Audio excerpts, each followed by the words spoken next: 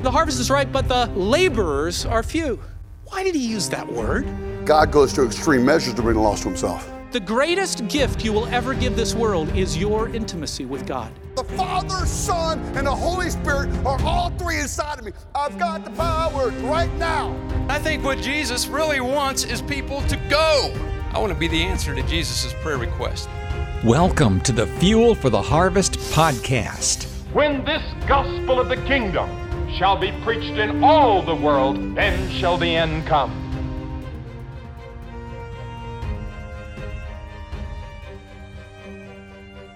Hey, and welcome to this latest episode of Fuel for the Harvest. This is Nathan, and I will be your host for today. Hope you guys are doing awesome. So today we're going to continue in our series on deconstruction, our conversation on deconstruction. If you haven't listened to the episode from 2 weeks ago or the episode last week, be sure to take a look at those first, especially the one 2 weeks ago. I think you'll find that it adds a lot of context. But basically, the purpose of this conversation is evangelical Christianity is facing something quite intense right now, which is this idea of deconstruction. And of course, there's healthy deconstruction, which leads people to understand what they believe and why they believe it. And then there's been some unhealthy deconstruction or some deconstruction that leads people away ultimately from Jesus. And so the goal of this kind of this ongoing discussion over the course of the last several episodes of the podcast is to answer those questions, to look at those difficult questions that are spurring people on to deconstruct and say, hey, how would we respond to these objections?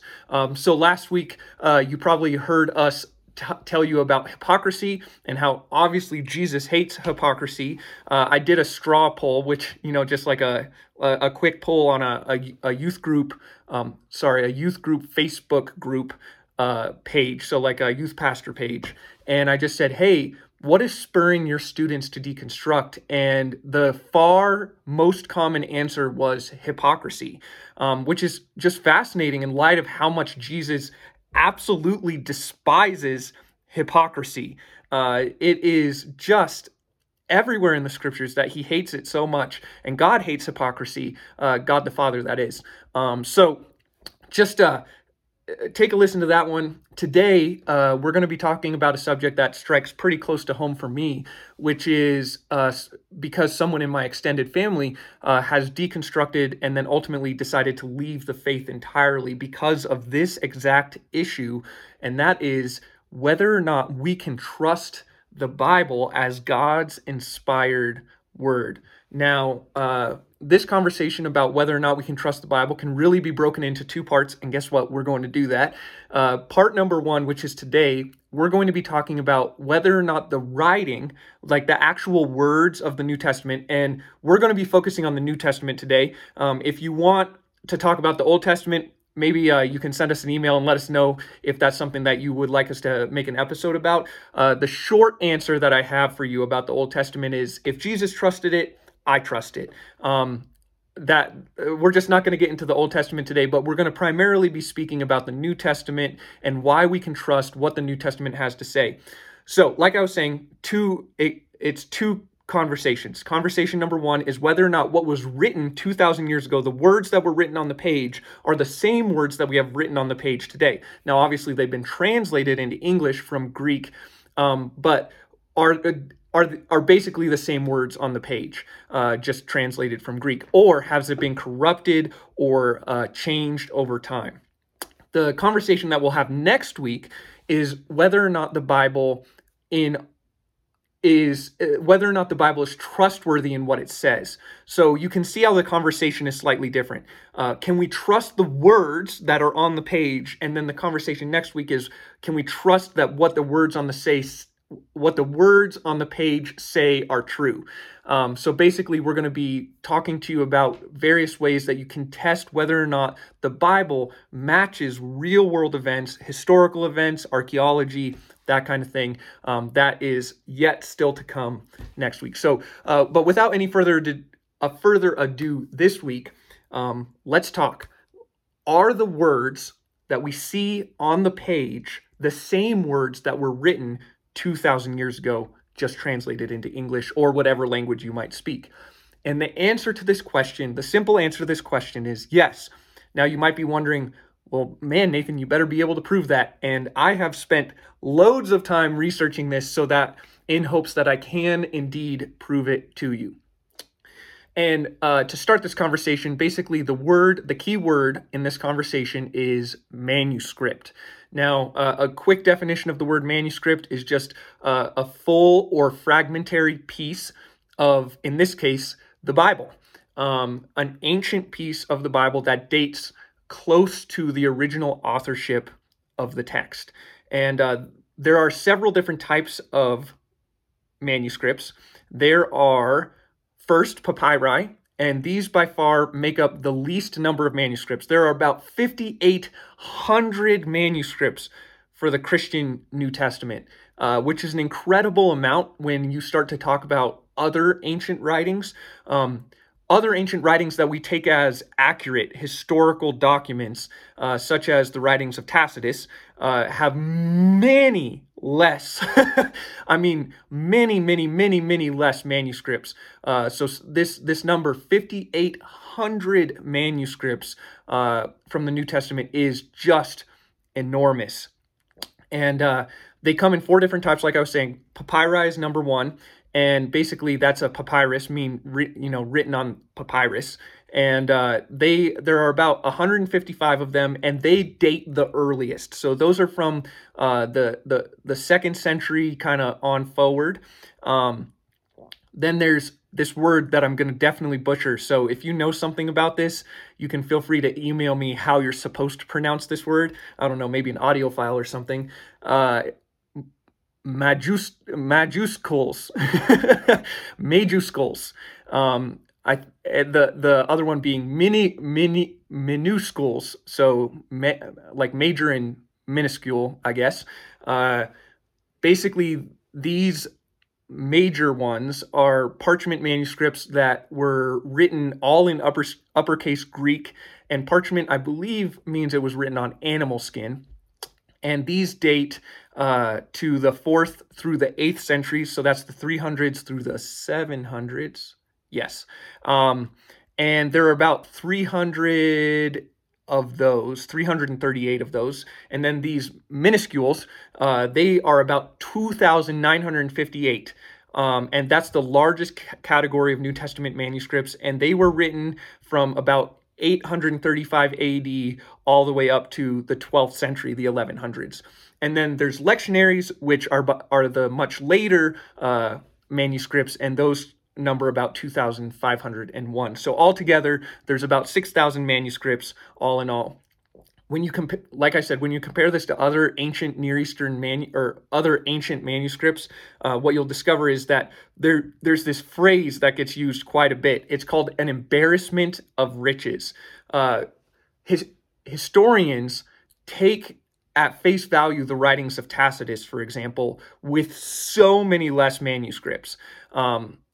And so the idea that we have so many manuscripts to support the New Testament writings, like historically speaking, it's beyond reason why people wouldn't take them at face value. Meaning, this argument that is made by many, like Muslims commonly make this argument, Mormons commonly make this argument, secularists of various kinds make this argument that the Bible has been corrupted over time or selected out, like certain writings have been selected out of it. There's just no real archaeological or textual manuscript evidence to support those claims. All of the manuscript evidence points to the fact that what we have in our current Bibles is what was written 2,000 years ago. And before we get too far, there are some ways that might not necessarily... We'll get into that. If you know this conversation, then you know that there are certain portions of the biblical text that we have today that may not have been in the original manuscripts, but the good news is, foreshadowing here, we know about them. All right. So these 5,800 Greek manuscripts make up 2.6 million pages of biblical text. And some of these are fragmentary, but the average size of a New Testament manuscript is 450 pages. So just consider that word average. That's not the most common occurring number, that is when you take the largest occurring number and the least occurring number and add them all together and everything in between, you get on average 450 pages, which is significant. Then, and that's just Greek manuscripts, if you add in manuscripts of Latin, Coptic, Syriac, and Aramean, you get a number in the tens of thousands.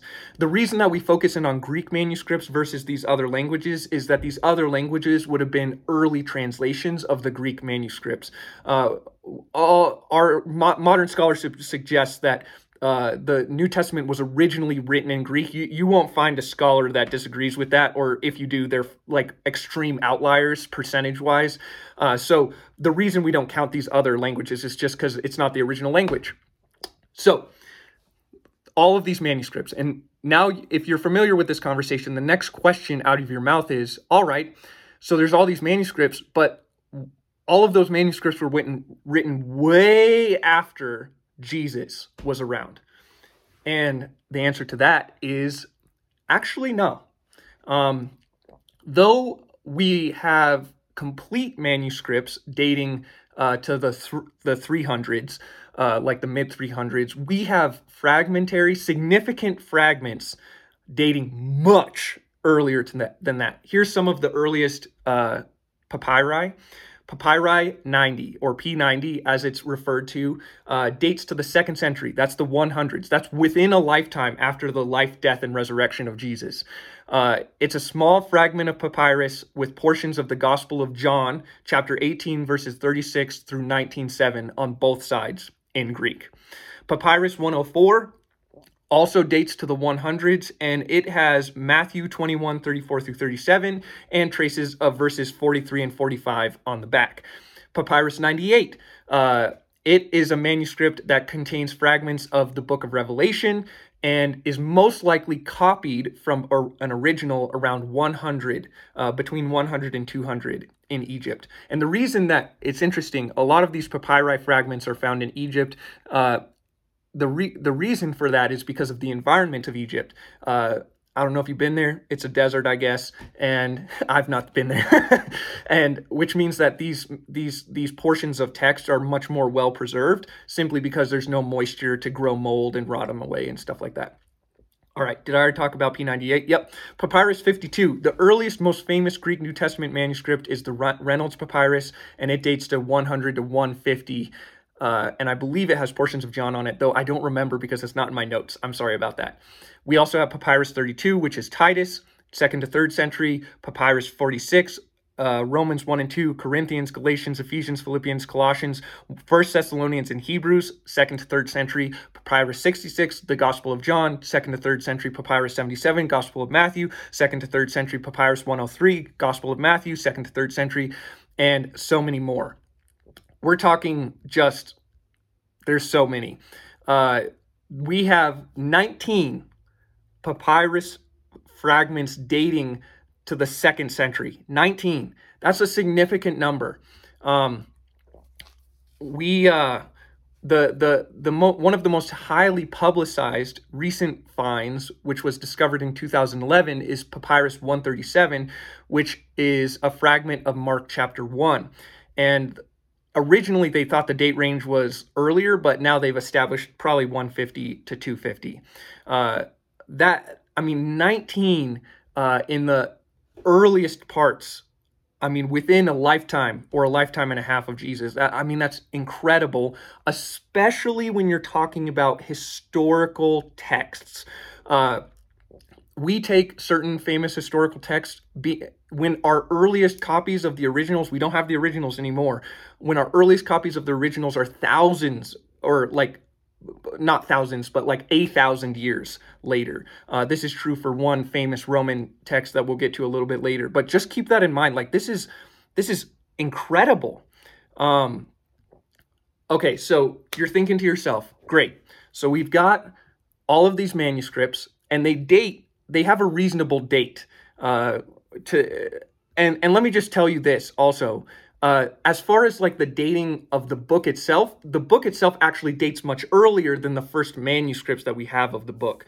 And they decide that based upon the content of the book itself. So for example, we believe that Matthew was written between 85 and 90, which is a lifetime after Jesus, just one lifetime. 65 for Mark, which is just 30 years. I'm 30 years old. Like, that's not that much time. 80 to 85 for Luke, 90 to 100 for John. And that's the later dates. Those are the conventional dates. Some scholars will argue that it's even earlier. 1 year earlier for Luke. Actually, 1 year earlier for Mark, 64.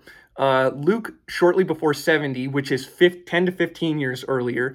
Matthew shortly before after 70, which is 15 to 20 years earlier. And so that's significant. Many believe that the book of Acts was written in the 60s, Paul's epistles, Galatians in 48. That's 18 years after the death and resurrection of Jesus, most likely within 15 to 18 years, depending on your dating, depending on the date of the death and resurrection, which varies depending on scholars. 1st and 2nd Thessalonians in the year 50, not that much later. 1st and 2nd Corinthians 54 and 56 respectively. Romans 57, Philippians, Colossians, Philemon, Ephesians 60, and the pastoral epistles, which are like Timothy and Titus, dated to 63 and 65. So, like, these are all written within a very, very short time period of the life, death, and resurrection of Jesus. Here's what one author has to say. Perhaps we can appreciate how wealthy the New Testament is in manuscript attestation if we compare the textual material of other ancient historical works. For Caesar's Gallic War, which is a historical document that we just take at face value, this was composed most likely between 58 and 50 BC. There are several manuscripts, but the only 9 or 10 are good. And the oldest is some 900 years later than Caesar's day. Of the 142 books of the Roman histories of Livy, or Livy, I don't know how to pronounce that, 59 BC to AD 17, only 35 survive. These are known to us from not more than 20. Remember, the Bible has nearly 6,000, and the books of the Roman history of Livy has 20, not more than 20 manuscripts of any consequence. Only one of which, and containing fragments of books 3 and 6, is as old as the 4th century. Meaning that the dating of this is much, 400 years later, right? Because AD 17 at the latest. 4th century, 300 years later, excuse me. Of the 14 books of the histories of Tacitus, which are around the AD 100, only 4.5 survive.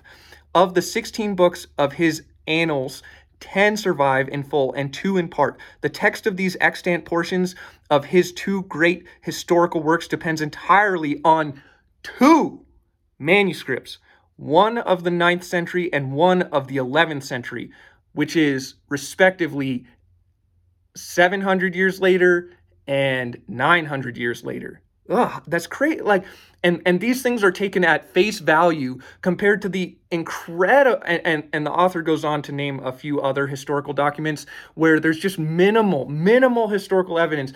And meanwhile, we've got 3,000 historical, or sorry, why am I saying 3,000? We've got 6,000, nearly 6,000, 5,800 historical documents to support the New Testament. So here's a question that a lot of people say. They're like, well, you know what? Whether or not the annals of Tacitus or the histories of Tacitus mean anything to me is irrelevant. Like, they don't make claims about, like, whether or not I'm going to heaven or hell. They don't make claims about whether or not Jesus is the Son of God. They don't make claims that fundamentally affect my life as a human being living right now today. And so people will say, I believe that means we should have a higher stipulation for the New Testament. Like, because it makes more grandiose claims, the evidence should also be more grandiose.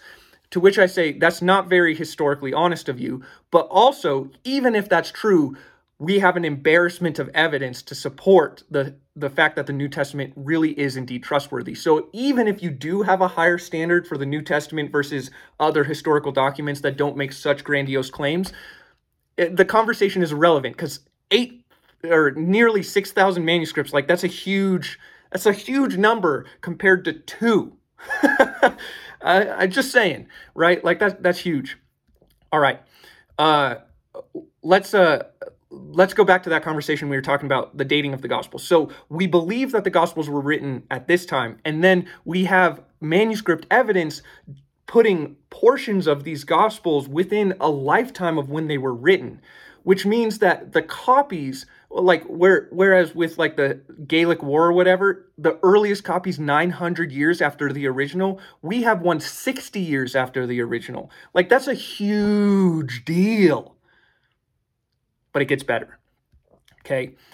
From a historical perspective, from a historical textual perspective, and I might be throwing in language that means other things. What I mean is from just historians that looked at ancient texts, the Bible in its New Testament manuscripts are basically it's basically undeniable that what we have today is what they actually wrote 2,000 years ago. Now, of course, the conversation about whether or not it's true, whether or not the claims that are made are accurate, that's a whole other conversation, and that's the conversation we're going to have next week. Here's what one scholar has to say. The interval, Frederick Kenyon, the interval between the data of the original composition and the earliest extant evidence becomes so small. So the original composition being when they were originally written, and the earliest extant evidence being the first available manuscript that we currently have. And of course, archaeology is always digging up more, like the recent one that I just told you about from 2011. In history, that's just not that, like 11 years is just not that much time, or 12 years or whatever. Okay. The interval then between the dates of the original composition and the earliest extant evidence becomes so small as to be, in fact, negligible, according to this historian. And the last foundation for any doubt that the scriptures have come down to us substantially as they were written has now been removed. So any doubt that they were somehow changed or anything along the historical path between the year 30 and the year now is completely torn down. Both the authenticity and the general integrity of the books of the New Testament may be regarded as finally established. And you want to know when that guy wrote that? Let's see. 1940. And that the evidence, the body of evidence between 1940 and 2023 has just increased. Our evidence has increased like so much in just those like 80 or so years. So just keep that in mind. Now, this conversation gets even more interesting because even outside of the manuscript, like the literal manuscripts of the original copies of the New Testament, right? We have writings of ancient church fathers who they're called the apostolic fathers, who wrote referencing the writings of the New Testament. So here's the question that answers. You might be thinking, okay, so we've got all these manuscripts and we've got all of these early manuscripts. Well, how do we know that these manuscripts were not just fabricated and then brought together? How do we know that they were circulating? How do we know all of that? Well, number one, where we have found the most ancient manuscripts, we know that the church has its birth in Jerusalem, right? The Christian church has its birth in Jerusalem at the day of Pentecost, and then it just goes out from there. We find the oldest papyruses in Egypt, which means that within a few, just a short time frame, historically speaking, of the original writings, these documents were being circulated far and wide all over the ancient Mediterranean region. All right, but even more than that, we also have authors, the apostolic fathers, as this writer likes to call them. We have them attesting to the New Testament in their writings, which means that they had access to the New Testament. So, for example, here's a quote. The authors known as the Apostolic Fathers wrote chiefly between 90 AD and 160 AD. And in their works, we find evidence of their acquaintance with most of the books of the New Testament.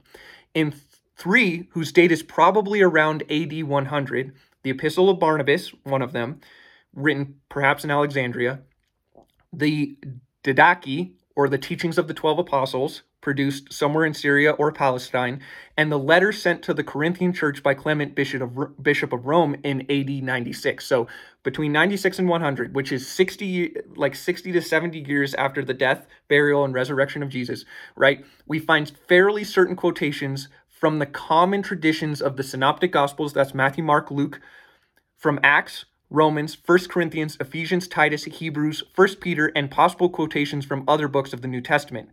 In the letters written by Ignatius, Bishop of Antioch, as he journeyed to his martyrdom in Rome in AD 15. So before AD 15, as he journeyed to his, there are reasonable, identifiable quotations from Matthew, John, Romans, 1st and 2nd Corinthians, Galatians, Ephesians, Philippians, 1st and 2nd Timothy, Titus, and possible allusions to Mark, Luke, Acts, Colossians, 2nd Thessalonians, Philemon, Hebrews, and 1 Peter.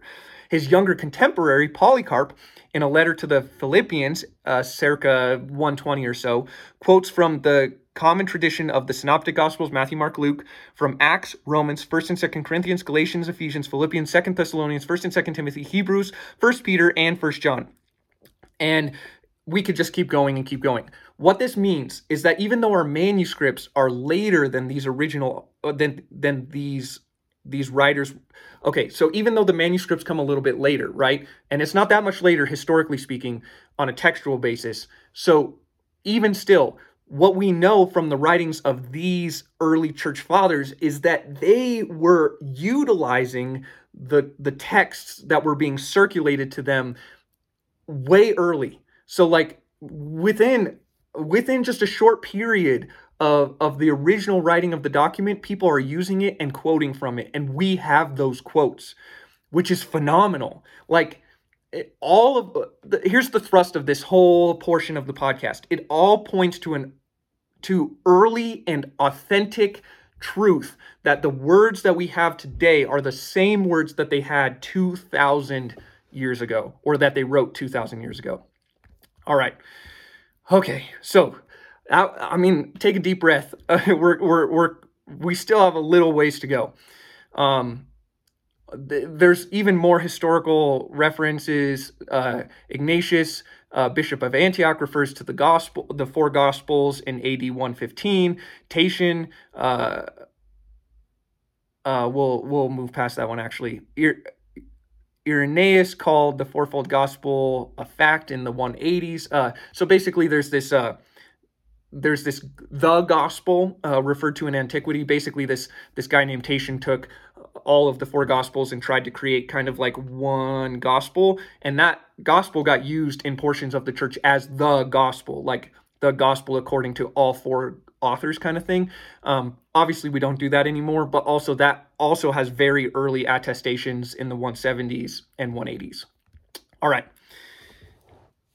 Speaking of the Old Testament, by the way, that was random. Bad transition. In AD 150, that's AD 150, Justin Martyr writes that the Old Testament and the New Testament writings were both read in church gatherings. So, in case you were wondering if early Christians took seriously the writings of the Old Testament, fear no more. They did. And they commonly did that as early as 150, but I guarantee you it was earlier than that. All right.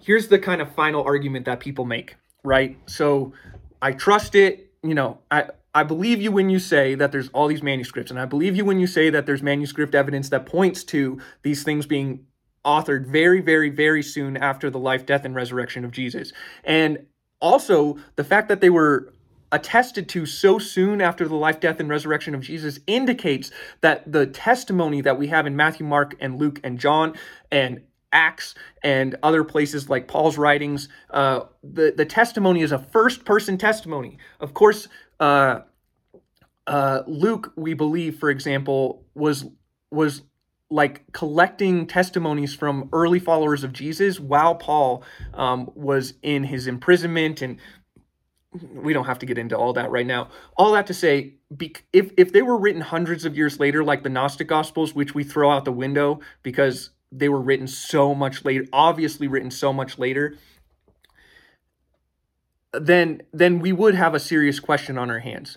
But they were written so soon, historically speaking, after the life, death, and resurrection of Jesus, that like the idea that these things could have been so easily corrupted in such a short time period is like the whole like argument that it's a telephone game. No. And here's why. If it was one guy's voice, then I would agree with you, telephone. But we're talking about a whole community of believers who saw these things firsthand. And they're all attesting and sharing and saying, yeah, I was there when that happened. And if they were not there when if they were there when it happened and something got written that was false, they would have corrected it. Anyway, so, we missed a whole big portion of this. We need to talk about the textual variations. So, let me find that in my notes very quickly. Oh, goodness, where did I put it? Okay, so another aspect of this conversation that people talk about quite a bit are the textual variants, okay? So there are 400,000 textual variants between New Testament manuscripts. So they're like, well, here, look at all these variants. That means that it was that we can't trust it, that it really has been corrupted. The manuscript evidence points to it being corrupted. Well, let's continue that conversation. Let's see what it really means. Of those 400,000, 70% are neither, and there's 4 categories here. The first category is neither viable nor meaningful. Now, viable means, is it possible that it was there in the original manuscript? Meaningful means if it is or isn't there in the original manuscript, does it affect the meaning, the core doctrines of the Christian faith? Now, 70% of them are neither, meaning they're just like spelling differences, just minor, little, tiny, itty-bitty changes, and maybe like they put the A before the instead of the before the A, like just little, tiny, obvious, easy to catch, like there's a 0% chance that it's even meaningful, and even if it was meaningful, whatever. Plus, there's little to no, I shouldn't have said that so flippantly. It's not meaningful. This category means it's not viable, wasn't in the original manuscripts, and not meaningful. It's been a long day. My bad. All right. Second category, viable but not meaningful, meaning there's a probability that they were there in the original manuscripts. However, even if they were there in the original manuscripts, it's not particularly meaningful to any of what we believe. For example, the spelling of John. We don't know if there's 2 Greek letter N's in the spelling of John or 1. And the spelling of Mary. We don't know if the spelling of Mary was standardized. You can see it's possible that it was in the original manuscript, but it's irrelevant to the meaning of the text. We know it's John. We know it's Mary, kind of thing.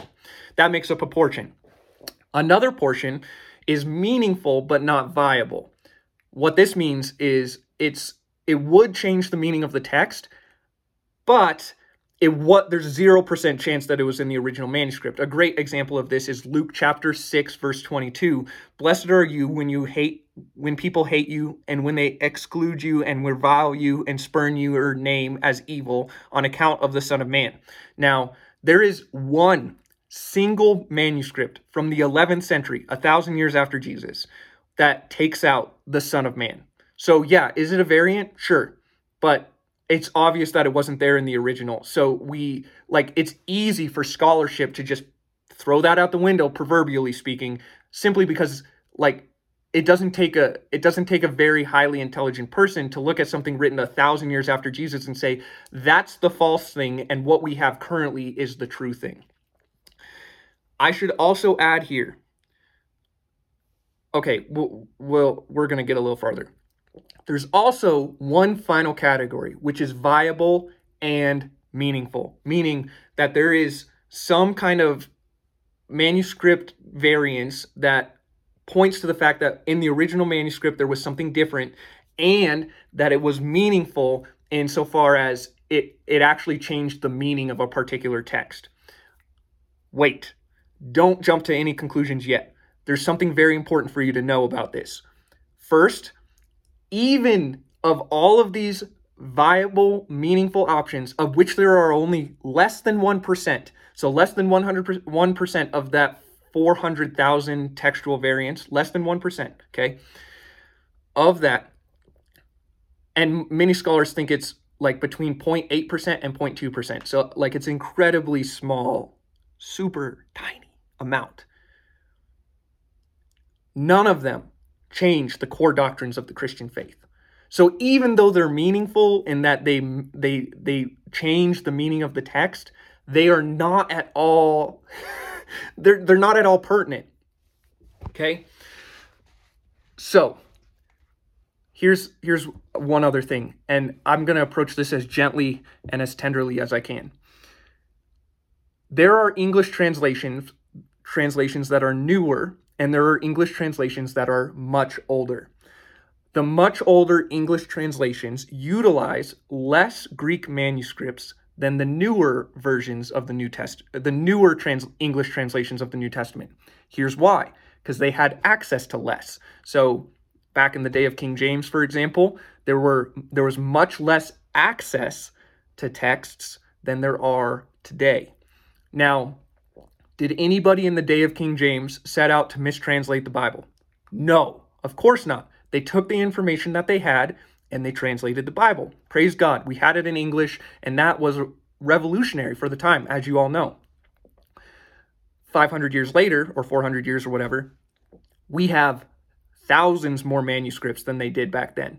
And not only do we have more manuscripts, we have much earlier manuscripts. And when it comes to knowing what's true in a text, the earlier you get, the more confident you can be that what you have is actually accurate to what was originally written.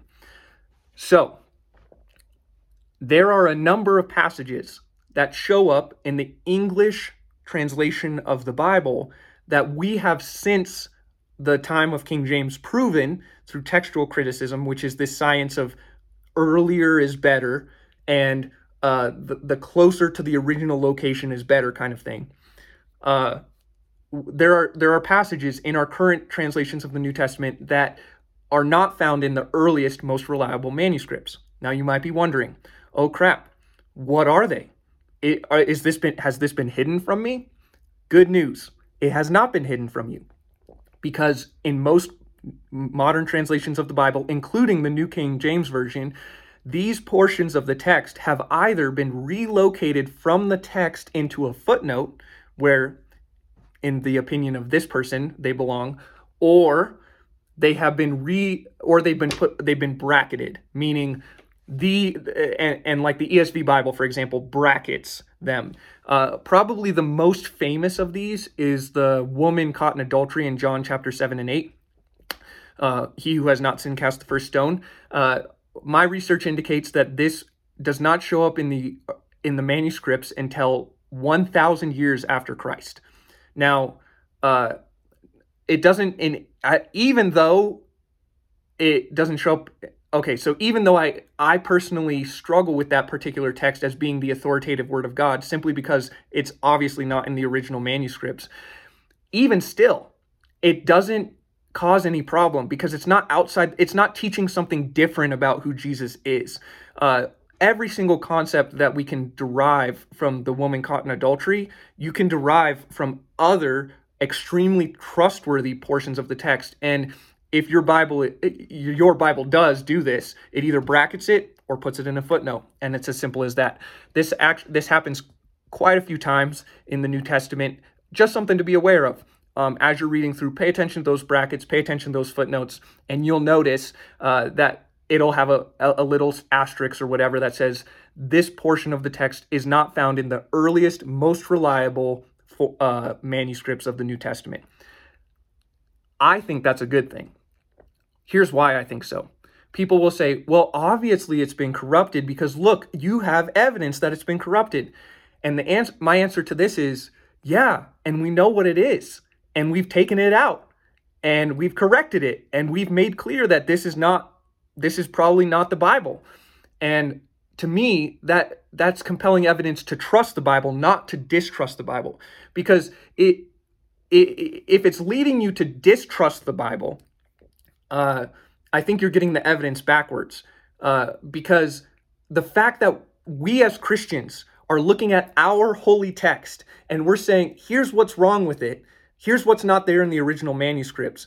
That's proof that you can trust what's actually there, because we're not lying to you. There's no like overarching scheme to try and deceive the multitudes into thinking that this was the Bible or this wasn't the Bible. Like, that just doesn't exist, because they tell you, here's what was there and here's what wasn't, and we're going to let you make the decision, kind of thing.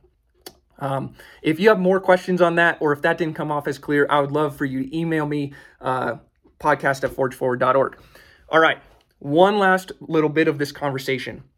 There are those who make the claim that there was a council somewhere. Usually people say it's the Council of Nicaea. I don't know why they chose that one. It's not historically accurate. That council did happen, but the subject of that council was the divinity of Christ, not anything else. All right. For some reason, people point at this council and they say, yeah, so there were all these writings around, and some of them were what we have in the New Testament, and some of them weren't, and you can't trust what we have because that council decided what's in the Bible and what's not in the Bible. This is completely false. That statement could not be further from the truth. Here's more what happened. First of all, it wasn't the Council of Nicaea. There were two separate councils. One was the Council of Hippo, not 393, and one was the Council of Carthage in 397. And you're thinking to yourself, man, that was a long time after Jesus. And you're right. 400 years is a long time after Jesus. But that only matters if they were picking and choosing what was in the Bible. That's not, if you study the Council of Hippo and the Council of Carthage, what you'll discover is that they were not picking and choosing from a whole list of books. It's not like they had a big old long list of ancient writings, quote unquote Christian writings, and we're choosing this one and not choosing this one, and choosing this one and not choosing this one, and choosing this one. No, it's not what happened. What happened is, at those councils, they simply gathered together and made an official statement. Hey, this is what we believe is the Bible, that we've already been teaching is the Bible, the authoritative word of God, the New Testament. So the objection that these councils somehow selectively chose this book over this book and left out that book and blah, blah, blah. No, it's not what happened. What happened was they codified, is the best word I can think of. They took what all Christians all across the ancient world were already using as the Bible, and they said, okay, this is the Bible. They just were like, yep, this is the Bible. We've been using this as the Bible. Basically, they put it on record. And I hope that helps. I hope that makes it clear. They didn't pick and choose. They just put it on record. What everybody was already using as the New Testament, they just said, okay, it's official. This is the New Testament, and we've been using it for 300 years, and we're going to keep using it for the next 1700 years plus. This is it. And that's all that happened. People will say, well, they expelled the Gnostic Gospels. And I'm like, bro, the Gnostic Gospels expelled themselves. Nobody, outside of the small minority that were Gnostics, affirmed the Gnostic Gospels. All Christians just believed that the Gospels were what they were, that the Gnostic Gospels, which came much later, were written much later, and didn't even match the heart or values or message of the New Testament. Everybody was like, yeah, that's a heresy. Let's not include it. It wasn't like some big scheme. It was just, it doesn't match. Why would we do that? It came way later. Obviously, this is not from God. Obviously, this wasn't inspired by the Holy Spirit. We get in our heads that there was this big conspiracy. There was no conspiracy. It was just matter of fact. It was just like, yep, this is it, and this is not it, and now it's officially on the record. Great. Good job, guys. Let's go back to doing what we've been doing for 300 years. So, anyway, I hope that brings some clarity. Obviously, this conversation is quite long, and 43 minutes, that's crazy. Obviously, this conversation is quite long, and we could get really in depth with it all. My encouragement to you is this. There are lots of resources out there where you can go and research. I just really encourage you to make sure that whatever you're, when I say research, I don't just mean Google a random word. I mean, make sure you're reading from a trustworthy, viable scholarly person, someone who's actually done the work to put the words, they've done the work behind the words. They're not just writing flippantly. They're not just a conspiracy theorist who said, I did a little bit of research on Google one day. These are the people who have read the original documents. They know the ancient languages. They've done all of the heavy lifting, and they can confidently say what is true and what is false. And so as you do your own research, just really encourage you in that. Second thing is I know this conversation can be complicated. So if you have additional questions, you can feel free to reach out to us at podcast@forgeforward.org. We'd be happy to answer any of your questions. And if you think another episode on this particular subject is necessary, please let us know, and we will bring on some more people to discuss this particular topic. All that being said, what you have written in your English Bible has very obviously and accurately been translated from the original texts. Even though we don't have the original manuscripts, we have manuscripts that are extremely close, and we know that we can trust that what they say is accurate because we have manuscripts dating very, very, very, very close to the originals, especially on a historical basis. And we take at face value the teachings of Tacitus or whatever. I don't see why we wouldn't take at face value the teachings of the New Testament, at least as accurately transposed across 2,000 years. Don't be deceived. These things are accurate.